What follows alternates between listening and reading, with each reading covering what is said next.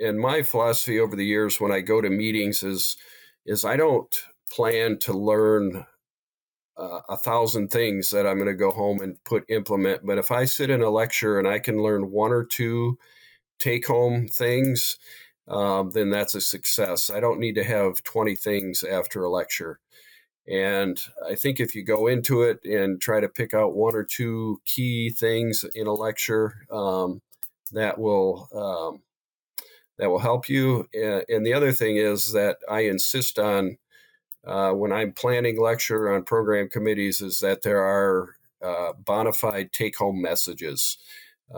We can talk about research trials and da da da da and come to a conclusion, but a lot of times there's not anything we can take home and start using in the barn the next day. So take home messages on any kind of continuing education are really important to me.